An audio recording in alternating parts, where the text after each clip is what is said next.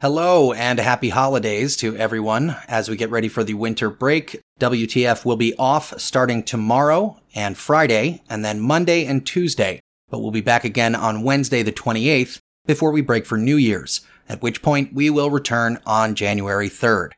I'll include another reminder like this at the top of next Wednesday's episode just in case. But until then, have a safe, happy, and healthy holiday.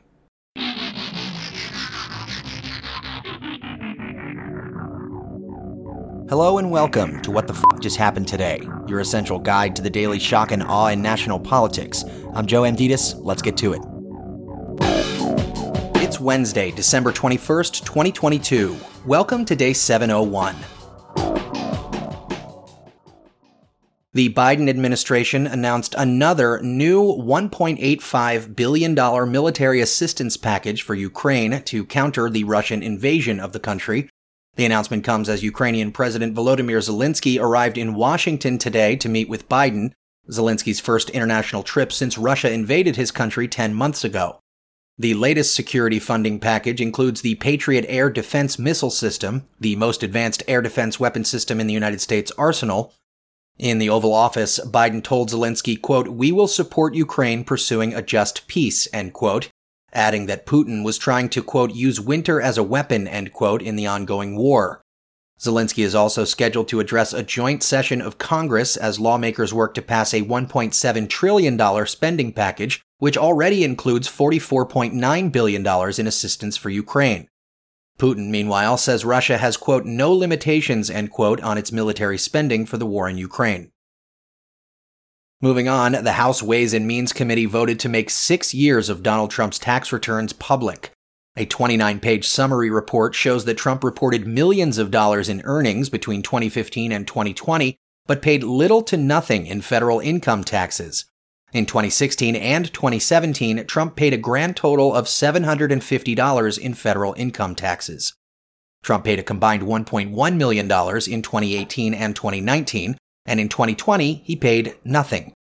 In April 2019, House Democrats formally requested 6 years of Trump's personal and business returns from the IRS so they could review the effectiveness of the presidential audit program. Meanwhile, the IRS failed to audit Trump during his first 2 years in office, despite a, quote, mandatory, end quote, program that requires annual audits of a president's tax returns. During Trump's time in office, the IRS opened one mandatory audit for his 2016 return, which did not take place until 2019 and wasn't completed until he was already out of office. The House Ways and Means Committee said the IRS presidential audit program was, quote, dormant at best, end quote, during Trump's term. The chair of the Senate Finance Committee, Ron Wyden, said the IRS was, quote, asleep at the wheel, end quote. Moving on, a former White House aide to Donald Trump told the January 6th committee that he witnessed Trump tearing documents. According to audio from Nick Luna's deposition, Trump would sometimes tear up notes when he was finished reading them. Do you know whether the president ever tore up notes when he was finished with them? Yes. Okay, and just to be clear, did the president tear up notes when he was finished with them? I don't know what the documents were, but there were tearing.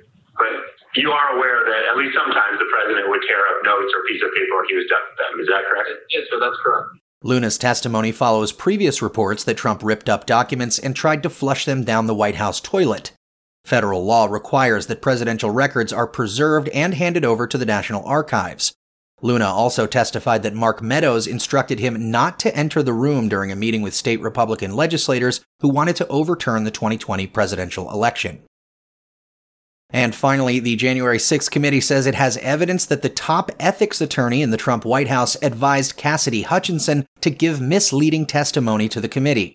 Stefan Passantino, who represented Hutchinson, allegedly urged the former White House aide to pretend to not recall details and to refrain from talking about issues that could cast Trump in a negative light. The committee also said someone had promised Hutchinson a job, which disappeared after she cooperated with the committee.